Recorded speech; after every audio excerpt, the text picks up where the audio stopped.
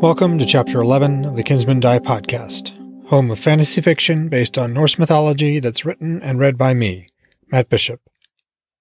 In this podcast, I read my first novel, Kinsmen, one chapter at a time. Every 5 chapters, I recap the key plot points and provide some insight into the myths I've referenced in the book, as well as some of the creative choices I've made along the way.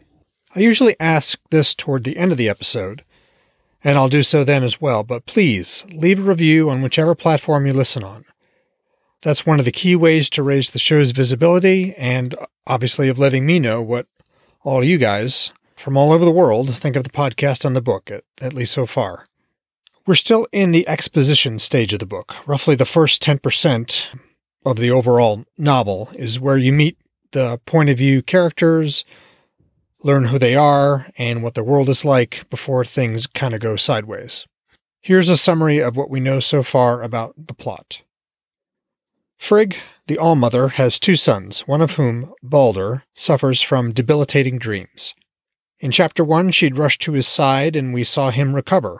We also learned that she summoned her husband, Odin, the Allfather, back from his wanderings in the west. Frigg also experienced a disturbing vision of what she fears may lie ahead in Baldur's yet to come. A town named Halls has been sacked. Vidar Odinson is on scene and has learned what happened. The Jotun, old enemies of the Aesir, attacked, violating a long-standing peace. Odin, the Allfather, has returned to Gladsheim just after his son Baldur's latest dreaming sickness and after the attack on Halls. When we left him in the last chapter, he'd sent his wolves out to clear the western road so that he could ride to Vidar's aid. Blind Hoder Odinson lives in a town named Ifington. He ate one of Yggdrasil's fruits, which restored his youthfulness, but did nothing to heal his sight. Loki Laufeyson enjoyed a meal with his wife Sigyn and his 2 sons, Vali and Narfi. He appears to be plotting something and is then surprised when a messenger arrives saying that Odin has returned. In this episode I read today, we return to Loki, who's having a quiet riverside moment by himself. Let's do this. Chapter 11. Loki. Loki flung a small stone into the onrushing Franingr. And will my plan still work, now that Ygg is back? Why wouldn't it? The river seemed to reply. Perhaps it will even work better. Less delay. Loki frowned at that, stooping to snatch up another small, wet stone. The water's voice was a rumbling counterpoint to his thoughts that swam like salmon through all the possibilities that might befall him, his sons, and his wife, because of the path he now walked. He broke his oath and cast your children out. Why would he free them now? I've never asked. Perhaps he's learned mercy these past 100 winters. The falling water seemed to laugh at him. Ygg, mercy? Loki whipped the second stone into the Franingr. Its splash disappeared into the river spray as the water plunged into the lake below. You gave in when you heard the Norns' prophecy, thinking that if you remained free, you might win their freedom. That's what I told myself. Angrboda never believed me. She fought him, fought the doom he'd set. I should have, too. What kind of father am I? The kind that still lives. As do cowards. He hurled a third stone into the river. You're no coward, Loki. You do what must be done. You always have. Think of all the times you saved the day for the Aesir by doing what they would not do. That was different. Was it? He wiped the spray from his face and pulled his cloak more tightly around him. Absolutely. I lost my wife and my children because I chose not to oppose my brother. Former brother. He broke his oath to you. There is no bond between you anymore. What if he was right to listen to the Norns? Perhaps you are a coward after all. Loki clenched his jaw at that idea, flung back at him. A spear caught and returned. He wasn't a coward.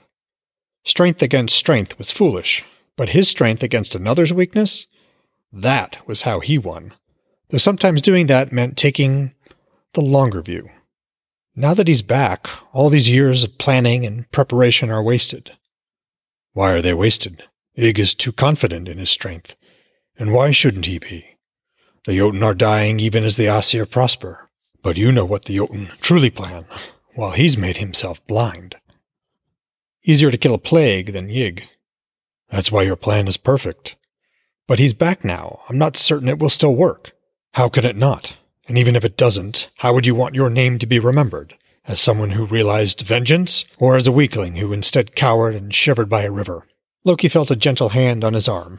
Startled, he looked up to see Sigyn peering from beneath a cloak glistening from the river's spray. "Come inside," she said, her voice nearly drowned beneath the Freningers. He was trembling with cold. His teeth were chattering. How long had he stood here?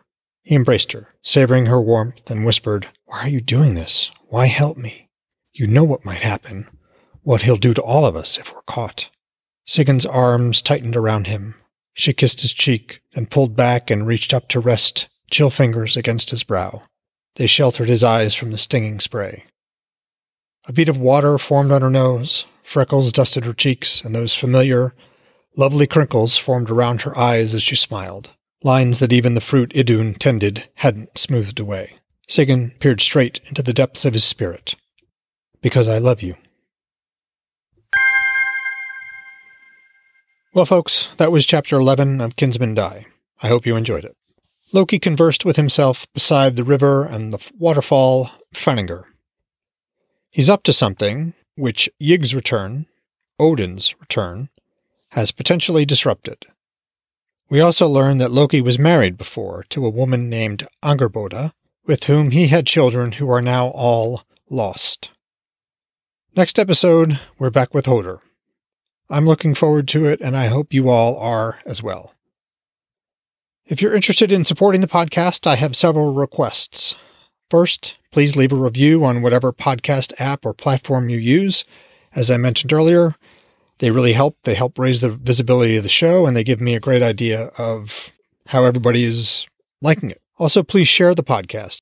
And finally, please consider supporting my work by buying my books or in some other way, likes, follows, Patreon, locals, etc. And I'd also enjoy hearing from you. You can email me at mattbishopwrites@gmail.com. And with that, I will leave you with this thought from the sayings of the High One, Odin himself. And as always, this is the Bellows translation, available on Sacred Texts. Verse 11. A better burden may no man bear for wanderings wide than wisdom. Worse food for the journey he brings not afield than an overdrinking of ale.